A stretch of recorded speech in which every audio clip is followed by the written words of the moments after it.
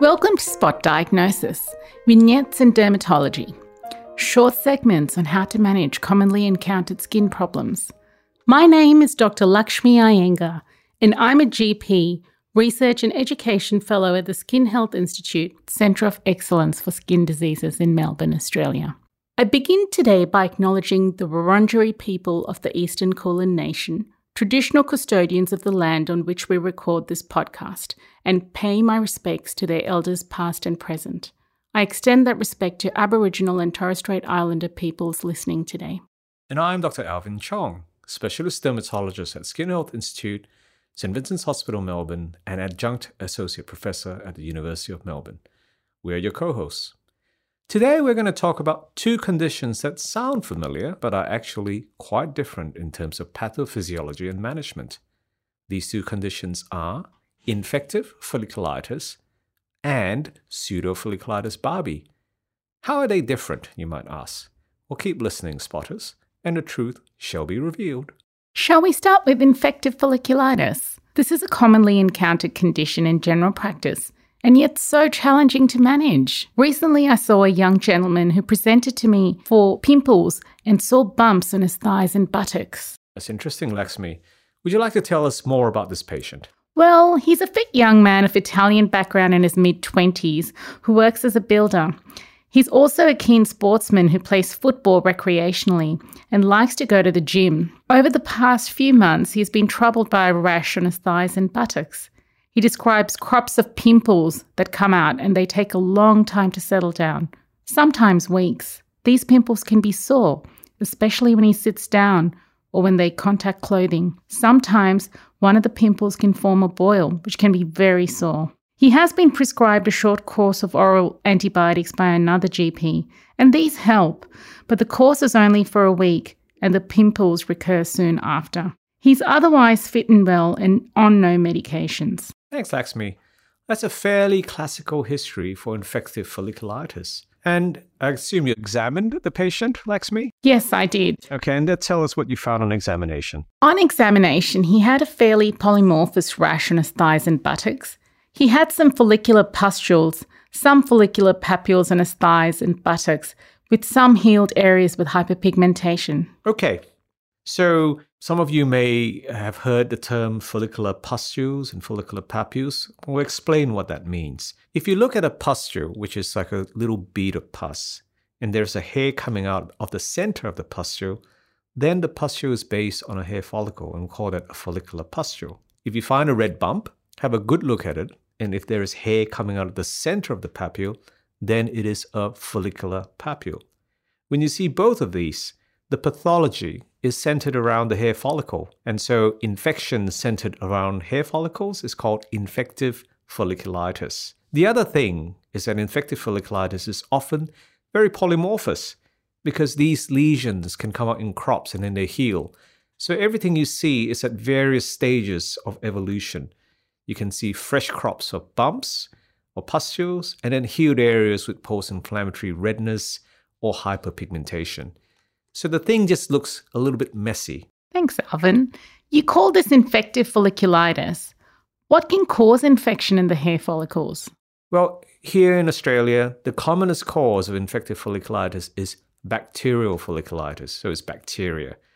And the commonest pathogen is community-acquired Staphylococcus aureus, known also as golden staph. Staph aureus can sometimes colonize the nasal passages, and when it does that, it can lead to recurrent attacks of folliculitis. And if you don't treat the carriage, you won't be able to clear the folliculitis. I've heard of hot tub folliculitis. What is this? It's an interesting name, isn't it? It really describes outbreaks of folliculitis caused by a gram-negative bacteria called Pseudomonas aeruginosa, which is found in water.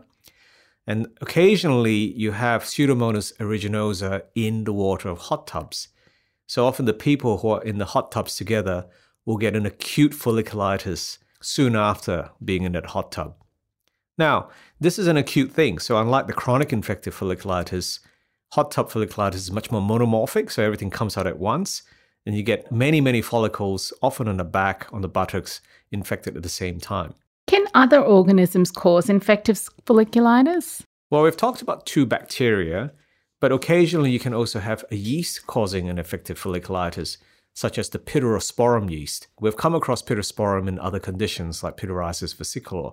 Well, no surprise, it can come down hair follicles and cause a low-grade folliculitis. Pityrosporum folliculitis tends to be monomorphous and on the backs and chest rather than the lower part of the body. Is there a differential diagnosis of folliculitis? Yes, there is. If you get an eruption on the face, the back, and the chest, and you see comedones, it's more likely to be acne vulgaris, rather than folliculitis. There is pseudofolliculitis, and we can talk about that later. If you're actually on oral corticosteroids, you can get something called steroid folliculitis.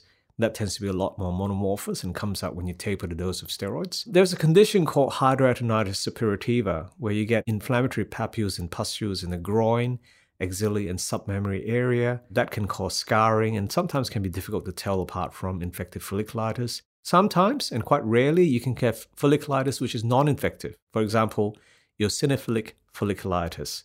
This is seen in HIV. It's a good mimic for infective folliculitis.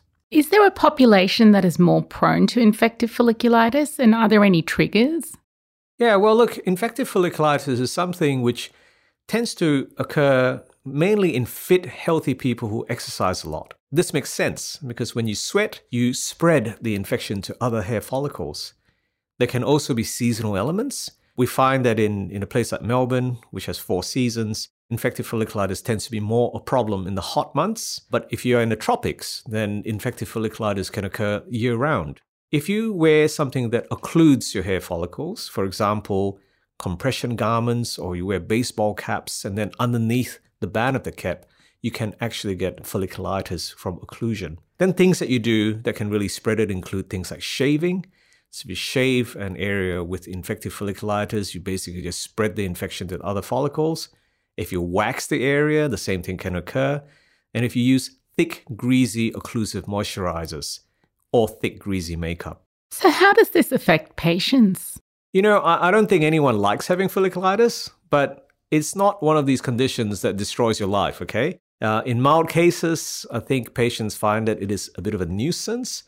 But if you have a severe case, for example, if you've got folliculitis affecting your buttocks, your thighs, and you have difficulty sitting down and walking, it can certainly cause a lot of inconvenience, discomfort, and also embarrassment. We find that some of our patients get so embarrassed by it that they stop working out, they stop wearing shorts, they don't want to be seen in public, and it can have a negative and detrimental effect to their mental health. Alvin, is folliculitis usually a clinical diagnosis? Yes, it is a clinical diagnosis, and this is where a good examination helps. Remember, you need to look closely, you're going to look at the hair follicle, see if the pustule or the papule is based around a hair follicle. But, you know, having a diagnosis of folliculitis just means you've got infection or inflammation of the follicles. You still have to work out the pathogen, and to do that, you need to get a microbiological diagnosis. And I'll tell you how to do that, Laxmi. So if you see a pustule, what you do is you get a fine gauge needle, like a 30 gauge needle, prick it, and send a little swab of that off for bacterial microscopy, culture, and sensitivity. And if it is positive for Staph aureus, like I think about 90% of them tend to be, then you need further swabs to check for carriage in the nose, groin, and axilla. And if you find it, you need to try to eradicate it. I have found some cases of folliculitis very difficult to manage. What is your approach to managing bacterial folliculitis? Well, I kind of divide the management strategy into 2 parts. The first part is try to find a pathogen involved, okay? Otherwise, you're flying blind. So try to do swabs if you can find papules and pustules. Now, first line in terms of management, general measures. So general hygiene. You know, after you exercise and you're hot and sweaty, have a shower. Change out of your sweaty clothes into clean clothing. That actually reduces the risk of the spread of folliculitis. I like using antiseptic washes that contain triclosan, particularly after exercise. So something like a Physohex wash that's available over the counter. Now, if that's not enough, then we start looking at second-line treatments. If it's fairly mild, you can consider topical antibiotics such as topical clindamycin lotion or bleach baths. Now, bleach baths might sound a little bit scary, but actually it's a very, very dilute solution of bleach. Smells more like a swimming pool rather than actual bleach. You can use a quarter of a cup of household bleach in half an adult bathtub of warm water. You can soak in this dilute bleach solution for about 10 to 15 minutes, 2 to 3 times per week. This actually will cut down on the amount of bacteria that's on your skin. What if this doesn't work? All right, then you start to look at systemic treatment. So for third-line treatment, hopefully you would have had some microbiological results by then, and I'm assuming it's Staph aureus. I really like narrow-spectrum antibiotics, such as oral doxycycline, 100 milligrams a day, given over 1 to 2 months, and you kind of also do it with the general measures. Now, if you do that and the folliculitis doesn't budge, or if the folliculitis is resistant microbiologically, then a second-line agent such as trimethoprim, sulfamethoxazole, known as Bactrim, 1 tablet daily for a few months is often enough to do the job. Very importantly, you need to work out if the patient is carrying Staph aureus in the nose, and if so, you need to eradicate it. So if nasal swab is positive for Staph aureus, I would recommend Bactroban nasal ointment applied twice a day for a week. And if all of that fails and the patient is still very, very bothered, then consider a non-antibiotic treatment such as systemic isotretinoin. The main thing is to be patient. Treatment is often prolonged and the condition can recur. Alvin, many interesting points there. Thank you. I feel like I've learnt a lot from today's discussion. Ever wondered what the Skin Health Institute does? At the Skin Health Institute based in Melbourne, we aim to improve skin health for all our patients, and the research we conduct shapes clinical treatment and practice. We provide over 30,000 patient treatments each year and also deliver exceptional education programs for dermatologists, registrars and healthcare workers. We provide specialist training for visiting international medical graduates, workshops to upskill GPs and medical students, and public education programs aimed at improving skin health in the community. The Institute also conducts clinical trials and research projects that are published and presented internationally. We make substantial contributions to the worldwide clinical care and management of skin diseases, skin cancer, and melanoma, and are recognized globally for our medical research. We have multiple clinics for GPs to directly refer patients to. GPs can complete our online referral form available on our website at skinhealthinstitute.org.au/patient referrals or email referrals to referrals@skinhealthinstitute.org.au. Now let's move on to another condition that has the term folliculitis in it with a different etiology, pseudofolliculitis barbae. All right, well, let's start with a typical case. Laxmi, will you do the honors again? A 30-year-old man of Afro-Caribbean background presents with a recurrent rash around his mandibular area. He describes his rash as being itchy, sometimes painful. He notices it the most 2 to 3 days after shaving when he gets crops of pimples under his mandibular area. This takes 1 to 2 weeks to settle. He has been placed on multiple courses of oral antibiotics to clear the rash, but it keeps recurring. He has noticed that on holidays, when he does not have to shave that frequently, the rash seems to be a lot better. He's otherwise well on no medications. Excellent. And what do you see on examination? There were crops of papules around his submandibular area bilaterally. And here, might I suggest placing a dermatoscope on these papules? Now, you're just going to have to imagine this. You may see short hairs which emerge from a follicle before immediately hooking into adjacent skin. It's really an ingrown hair.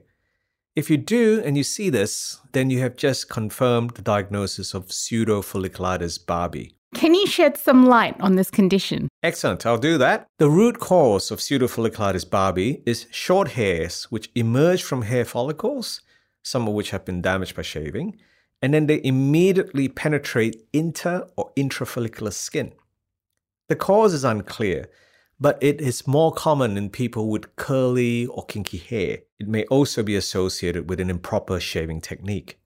So for men, the most commonly affected area is the beard area, particularly the submandibular part of the beard area, occasionally the posterior part of the neck. And in women, the most commonly affected areas tend to be around the groin creases or the bikini areas. Remember, we were talking about infective folliculitis, where you actually have infection that's centered around a hair follicle. Pseudofolliculitis barbae is not a true folliculitis. Rather, it's an irritation caused by the hair that's hooking back into the skin, so the ingrown hair. And that's why they call it pseudofolliculitis barbae. Alvin, what are the clinical features of pseudofolliculitis barbae? Well, you got the history, a rash that occurs soon after shaving and which lasts for a little while, and it improves if you don't shave for a period of time. Clinically, the papules can look like acne and they can be itchy and tender. When you shave these areas, they can be quite sore and they can bleed. And then most importantly, on dermatoscopic examination, you see the ingrown hairs. Are there any particular complications that we should be keeping in mind? Yes, it can certainly go from pseudofolliculitis to true infective folliculitis, particularly if these areas become infected. It is more common in darker skinned people, so you can get quite significant post-inflammatory hyperpigmentation. And in some cases, particularly if they're unlucky, you can get keloid or hypertrophic scarring, which can be very disfiguring if it's on the face. How is pseudofolliculitis barbae generally treated? I have found this condition extremely difficult to treat due to its tendency to recur. All right. Well, look, let's think logically. This is caused by hair that is cut and then it just hooks in. Firstly, if you can, avoid shaving or trauma to the hair follicle. So if you can grow a short beard, what often happens is that the bumps then become smooth, and then if you don't shave, they just don't recur again, okay? And essentially you're cured. But not everyone wants to do it, nor can they do it. If you must shave, here are some tips. Use a clean new razor. So have a good look at what you're using to shave. If you see any rust spots, just discard it immediately. It needs to be clean and sharp. Secondly, before you shave, you need to prepare the area well. So you need to wet the hair and apply shaving gel and give it a few minutes because wet hair cuts a lot easier than dry hair. Let everything soak into the skin before you shave. If you're shaving, you shave in the direction of the hair follicle and use short strokes. Immediately after shaving, wash the area, then moisturize the skin with an emollient. And finally, if you want to, you can consider using an electric razor. My experience is that electric razors don't always solve the problem because you're still cutting the hair which grows back. If this stuff doesn't work, then you're looking at second-line treatment. Oral antibiotics such as doxycycline, 100 milligrams daily can help. Topical antibiotics such as topical clindamycin applied to the area after shaving may also help. And if an ingrown hair occurs and you can see it, you can try to pick it out carefully with a needle. Once you actually pick the hair out, the inflammation tends to resolve. I've heard that lasers can be used. Yeah, well, that's a good point. Lasers can be used, but you need to have the right kind of hair and skin for it. The hair needs to be dark and the skin needs to be fairer. Okay, otherwise, the lasers are not really going to work very well. And you can basically use the lasers to reduce the density of the hair follicles in the area, okay? And hopefully, basically, you have to do it over a period of time to reduce the density of hair follicles. But it won't work on people with blonde or red hair, and it won't work on people with very dark skin, or you need a special type of laser that won't burn the skin. And if all that doesn't work, then you really need to consider growing a short beard. Thank you so much. Many interesting pointers there. That concludes our short clinical vignette on infective folliculitis and pseudofolliculitis barbae. We would like to thank the education team at the Skin Health Institute and Balloon Tree Productions. We hope you have enjoyed this short clinical vignette. Remember, these podcasts are not meant to replace medical advice. If you have a skin condition that requires attention, we strongly encourage you to see your medical practitioner. For listeners who want more information on this subject, a transcript of this episode and links to other resources can be found on our website, spotdiagnosis.org.au. Please share Spot Diagnosis with your friends and colleagues. Rate and review us. Let us know what you think. We appreciate your feedback and any suggestions. And please note that Spot Diagnosis Clinical Vignettes is eligible for RACGP and ACROM CPD.